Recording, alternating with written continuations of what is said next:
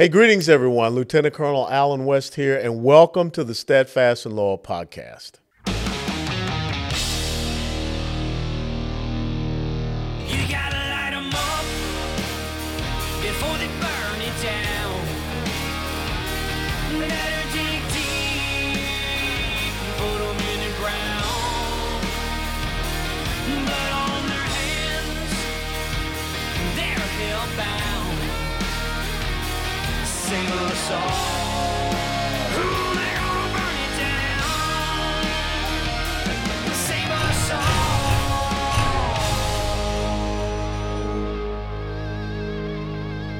before they burn it down.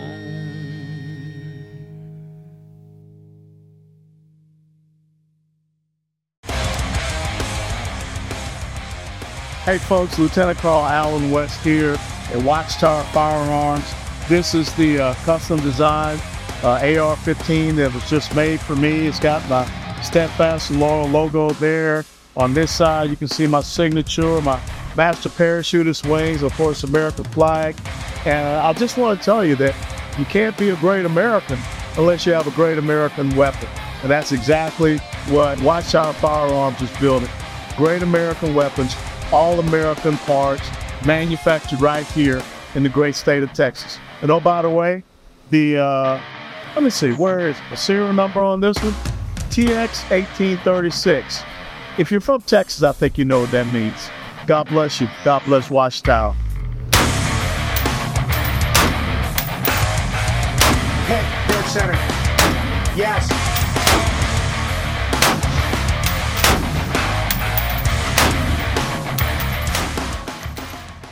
Hey, greetings, everyone. Welcome back to the Steadfast and Loyal podcast. We're continuing to have conversations with individuals that are running for Texas State House districts.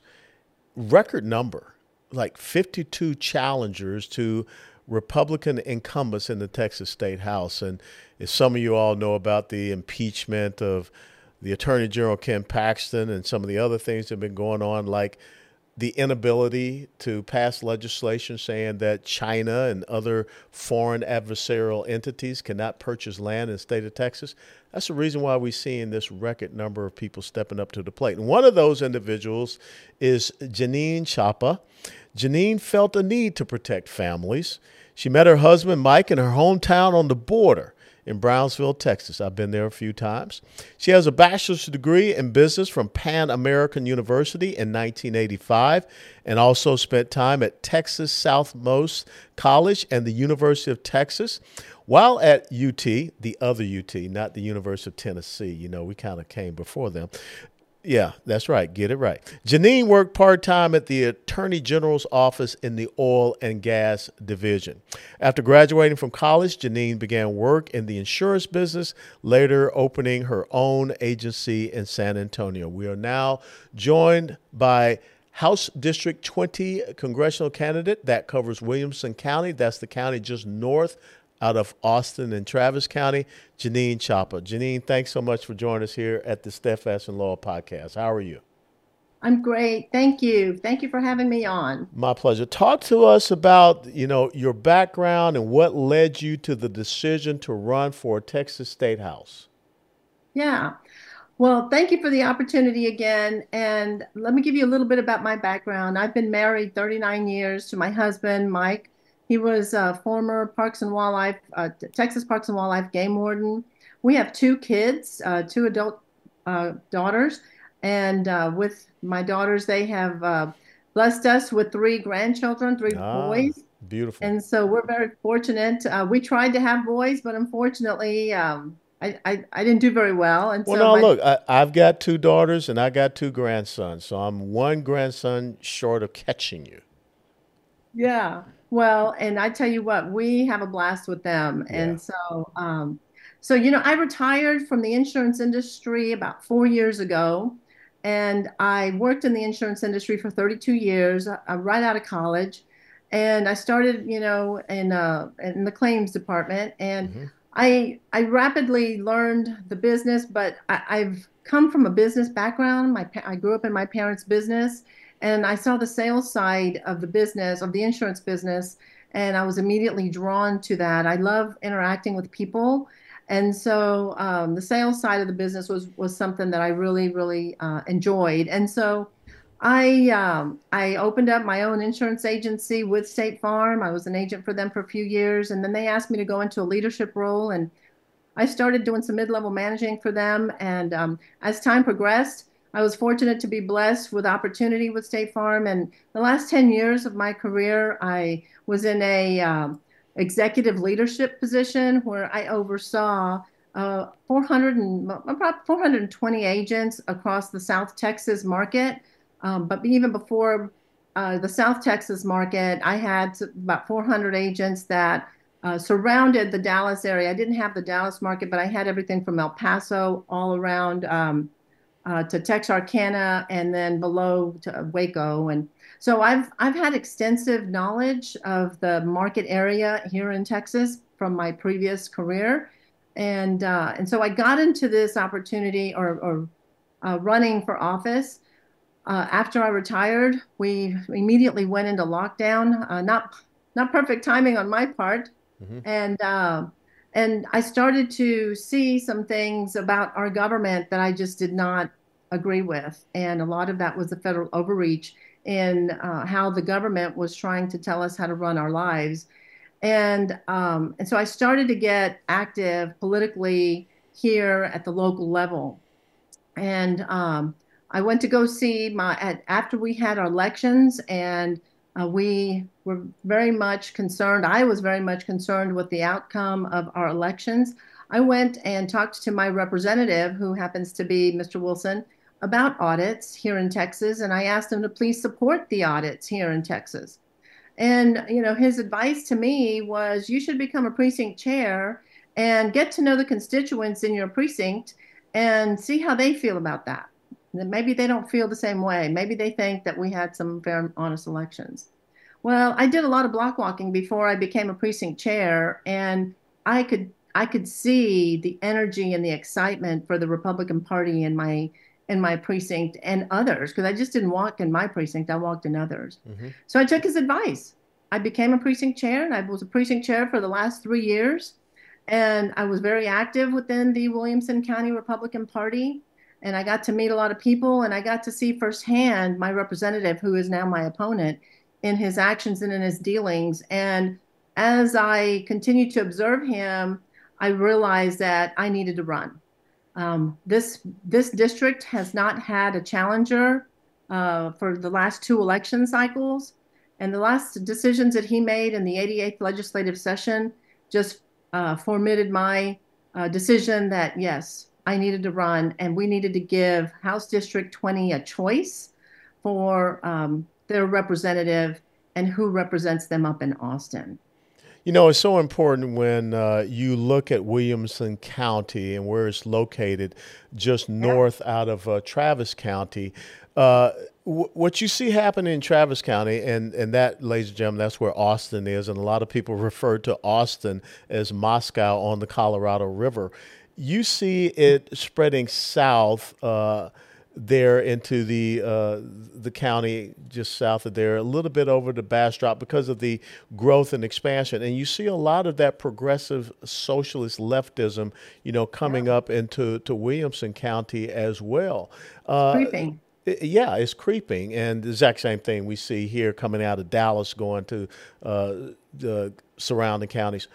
How important it is to have, even though that you have a Republican representative, but someone that stands strong against that overreach and against that encroachment for constitutional conservative principles. And what are, let's say, the top two things that this state House representative voted for and supported in the 88th legislative session that really took you over the top to say, I got to step up and run?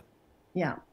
So the first one was when he called all of the precinct chairs into a private meeting up in Sun City. That is a huge Retirement Republican community. base. Yes, Yeah. retirement community here in Georgetown. And he shared with us that he was going to be supporting Democrat chairs. And we asked him not to do that. and we were Well, let very me let me emphatic. just let me just explain a little bit more because this is something, because this podcast will be seen by many outside of Texas. What you're talking about is that one of the initiatives of the Republican Party of Texas was to Yes, end the practice of the Republican majority appointing Democrats to be chairman of committees in the Texas State House. Okay, proceed. that's that's correct. That's correct. It was a priority that came out of the 2022 Republican Party priorities, and that I believe it was like item number 5 on the priorities. Yeah. And when he told us that he was going to support that, I was appalled. I was absolutely appalled because I knew how much time we had spent developing these priorities. These priorities start at the grassroots level. It starts at the precinct level. I had to have a precinct convention, gathering people in my precinct to understand what are the issues and what are the things that are most important to you. And then we rolled those up to our county convention and then to our state convention. And for him to be just cavalier with his statement around he wasn't going to support them because he didn't necessarily agree with all the priorities, I felt like, then why do we do these? I felt like it was a waste of the people's time. And so that right there was one thing. But then the next thing that he did that just really, well, he supports Dave Phelan. He supported Dave Phelan, and then Speaker of the House. Yeah. yes, the Speaker of the House, Dave Phelan. And then, the last thing that really put me over the edge was his decision to impeach Ken Paxton. And we gave him a digital petition of 2,500 names asking him not to impeach Ken Paxton. And he did it anyway. And for me, while we know the outcome and we know that Ken Paxton was exonerated, it was about the due process component of this impeachment that really bothered me. I felt like that was a violation of our constitutional rights. I felt like we are all entitled to our day in court. And I felt like, if me or my husband or one of my children were to be accused of something, a crime, anything, that we are afforded our due process rights under the Constitution. And he ignored that. And he ignored his people. He ignored what the people wanted. And that right there was enough for me to say, we need a change. And I could go back and I could see just collectively the House of Representatives is more and more left and more radical, more and more liberal, that if we are going to save this state and this country, we need to get Texas back into the conservative side of this equation, or we're done. We're done. That's just how I feel. One of the things that I've always talked to candidates or people that are in a position, you got to talk about what you're for, not just what you're against. So let's talk Right. about what are your top 3 priorities if you are to be elected as the House District number 20 state representative. What would be your top 3 priorities? So the first one, and I know that I've been doing a lot of blog walking, getting my name out and letting them know what I'm doing.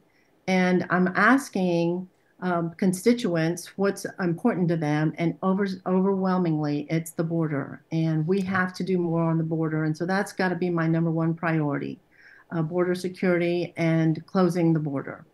Number 2 is parents' rights. Parents need to have the rights to make the decision for their children. They know what's best for their children, from medication to education. Government should not be in the middle trying to tell their parents, the parents of children, what to do. So we've got to protect the children. And then the third one that I continue to be passionate about is election integrity. And we've got to fight this election integrity for our state. I continually hear from constituents that they are concerned about our elections. They're concerned that their vote doesn't count. They're concerned that what they say doesn't matter. And what they're telling me is they're not going to vote. And we can't have a democracy if our constituents, if the people do not feel confident that their vote is fair, it's safe, and it's protected.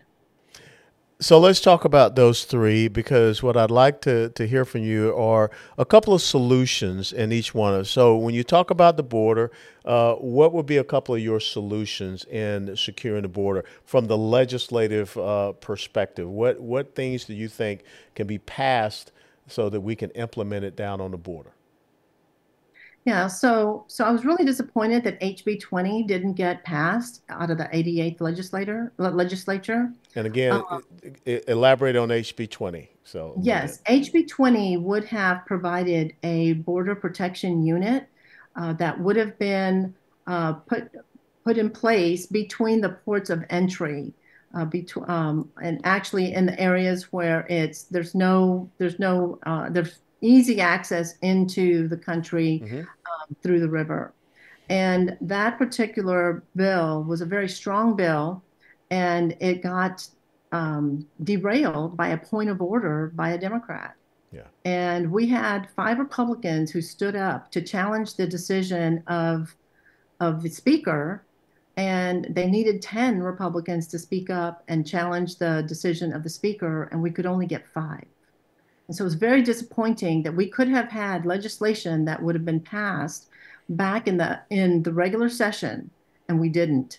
And so we need strong legislation that's going to get people, men, a border protection unit that's going to be able to stop the invasion that's coming in and through the sparse areas along the river. I was born and raised on the river, and so I mean not on the river, but on the border, and I know how sparse it is. My parents had property that was right along the river, and people would cross in all the time. So we've got to close the border. We've got to put personnel down there, and then we've got to enforce our laws. We have laws. We have immigration laws, and we're not enforcing those.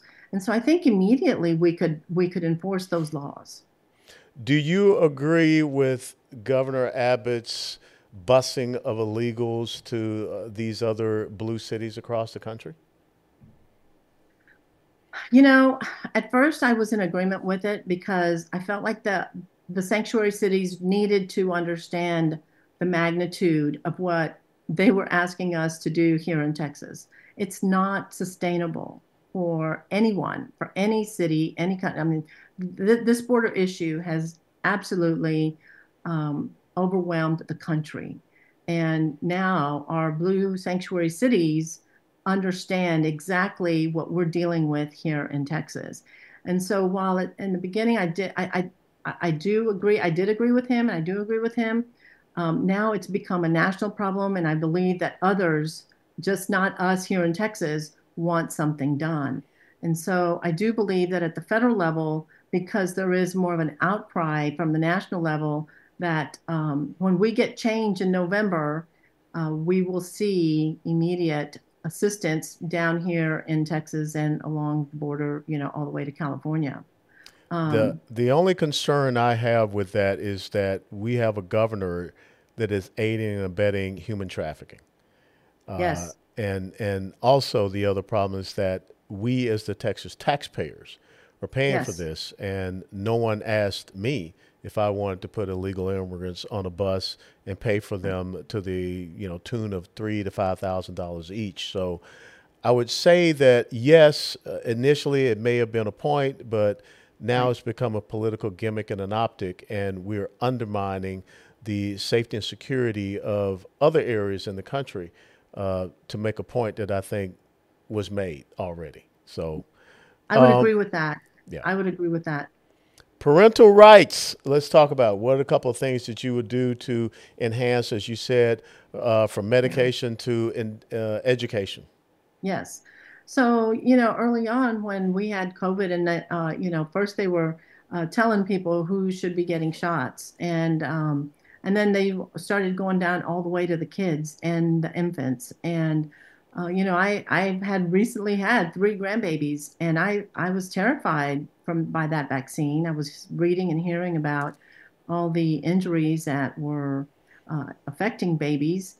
And I did not want my children or my grandchildren to be affected by that. And so for the CDC to mandate vaccines to children was just something I did not agree with. And that's a parent's right, that parents need to decide what's right for their kids when it comes to medication or shots or anything like that. Now, the education component of this, you've seen what is coming out of our public school system, and it's appalling. I went to public school, and when I went to public school, we learned reading, writing, and math, history, science. We learned the things that I want my kids or my grandkids to learn in school. They're not learning that today. And so parents need to have, again, the choice. If the schools are not meeting the needs of the parents for their children, then parents should have the right to decide where they send their kids to school. Now, I went to public school, but I sent my kids to private school. I was blessed to have the opportunity to send my kids to private school, but I paid for that. I really would have loved some form of stipend or just a payback of the taxes that I was paying in school district taxes to help me fund the private education that I was giving my kids. And I think parents today need that kind of assistance. They're paying a lot of money in property taxes, and they're also expending a lot of money homeschooling or sending their kids to private schools. And so we've got to provide a solution to parents so that they can afford to give their kids the education that they feel is warranted for their kids. Competition is not bad. Competition is a good thing. And if the public schools, nobody's saying we don't want public schools. We want public schools, but we want them to do what we need them to do to provide thinkers, critical thinkers. They're not educating our children to be thinkers. Would you support the elimination of the obscenity exemption laws that we have here in Texas that allow certain entities to have these pornographic books available to our kids? Yes, I would absolutely support that. And I have a friend actually who has been auditing the Georgetown high school libraries. And in one high school, she's already found 19 books that are sexually explicit. And that's just unacceptable. Election integrity. What some of the things that you would advocate for as a member of the Texas State House to rectify the lack of trust and confidence we have in our citizens here? So one of the things we've been fighting for here in Williamson County is sequentially numbered ballots, Yes. sequentially numbered paper ballots, for that matter. And we almost had it for this primary. We almost had it for this primary, and it's disappointing that we lost it here at the very end. So I would be fighting for sequentially numbered paper ballots. I would also be taking a look at the waivers that the Secretary of State is allowing counties to utilize, where they can hide behind this waiver so that they don't have to follow the Texas Constitution in providing us with sequentially numbered ballots. The other thing that I believe I would file or support is giving our Attorney General back his authority to go after election fraud. You know, the Texas Supreme Court ruled that the Attorney General had no business with prosecuting election fraud, and remanded it back to the DAs. Well, in Dallas County, Travis County, Harris County, Bexar County, those DAs are not going to go after election fraud. Yeah. And so we've got to give the Attorney General back the authority to go after that. Yeah, I absolutely agree. But I just want to, correct you on one thing. It was the criminal courts of appeals of That's the state right. of Texas that did that. That's right. I appreciate the correction. Thank you. No, I want you to always be on top of things and be correct. Now, here's the last big question that I think is so important for you to be able to articulate, because a lot of people, as I said, from outside the state of Texas watch this podcast.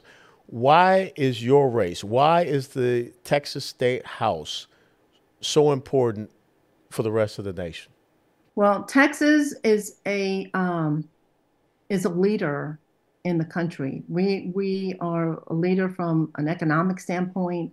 We're a leader from what we export, whether it's food, oil, gas. I mean, we are a leader in this country. And we are looked upon as leaders, and we are also looked upon as a very conservative state. And I think that people on the outside looking at Texas look to our leadership and look to our guidance to make sure that we are leading in the conservative movement that we need for taking back all of the wokeism that we see going on around the country. And if we don't take back Texas, I mean, because we're seeing that creep in our Texas House, starting from the Speaker of the House with Dave Phelan down to, I'm going to call them the minions that he's got in his committee chairs. If we don't change that, then we will see Texas going in a different direction. And I think the adage is, so goes Texas, so goes the country. Very well. Where can people follow you in your campaign, Janine? So I am at www.teamjanine.com, and you can find me on Facebook at Janine Chapa Campaign. You can find me on X or Twitter at team_Janine. And I really do appreciate all the support. As grassroots candidates, we don't get a whole lot of support. We've got to knock on doors, and we've got to ask for everybody to give and to donate. And I will tell you, this is such a really hard time for people. Inflation is killing everyone, but I still have people that are donating, and they are pulling from the bottom of the barrel from their budgets. And I am so thankful and so appreciative for anything and everything that we get. Well, I want to thank you for taking time to be with us here on the Steadfast and Loyal podcast. And, I want you to send a message to the people out there that are saying that they're not going to vote, because if you don't vote, you don't have a voice. And that's exactly what the opposition wants to have, is to silence your voice. So don't allow them to do that. And I will tell you that I appreciate you being here, and you have my full endorsement. You can put that out there on your website. Oh, thank you so much. We will also. Oh, that's going to mean so much to my team, my volunteers. I'm telling you, I told them this morning that I was having a call with you, so they're going to be so thankful. And we will also get this podcast segment to you that you can put out there, and millions of people will see. And please go out and support Janine, Texas State House District 20 in the year 2024. Primary election comes up Tuesday, March the 5th, but early voting starts on the 20th of February.